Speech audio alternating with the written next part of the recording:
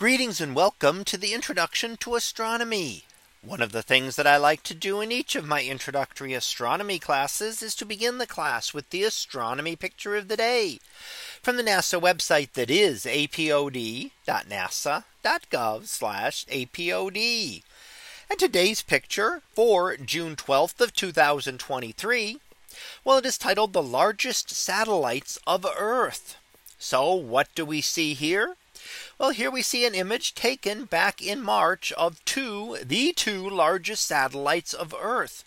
One, our natural satellite, the moon, and we see that to the left here, and we can see distinctive craters on it.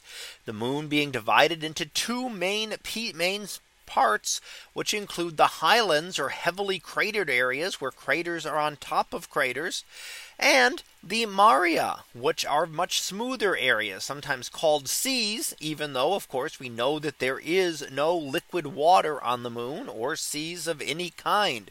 But they are actually ancient lava flows from many billions of years ago. Now off to the right, we see the second largest satellite of Earth, and that is the International Space Station. Now in the image, it certainly looks like these two are close together, but they are not. And in fact, one would have passed in front of the other here, and that would be the nearer one, being the International Space Station.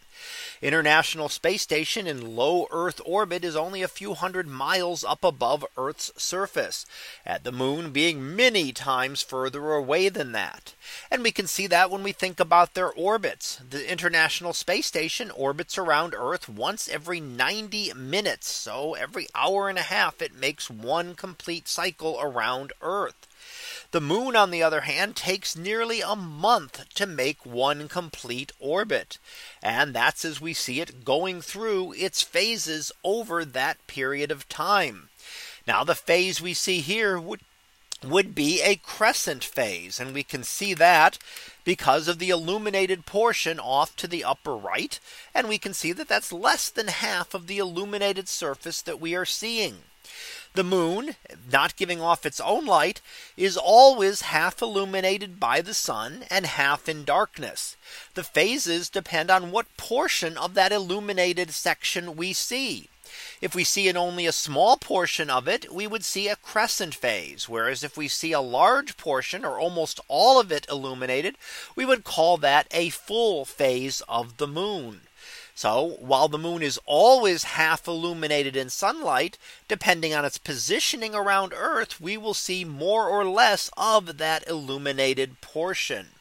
However, what we do always see is that the same side of the moon always faces Earth, because it orbits around Earth exactly as fast as it rotates on its axis, keeping one side always facing Earth, meaning that for most of our history, only one side of the moon had been studied until the space age, when craft were sent out beyond the moon to actually image that far side.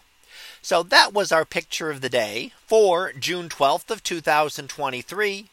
It was titled The Largest Satellites of Earth. We'll be back again tomorrow for the next picture. So until then, have a great day, everyone, and I will see you in class.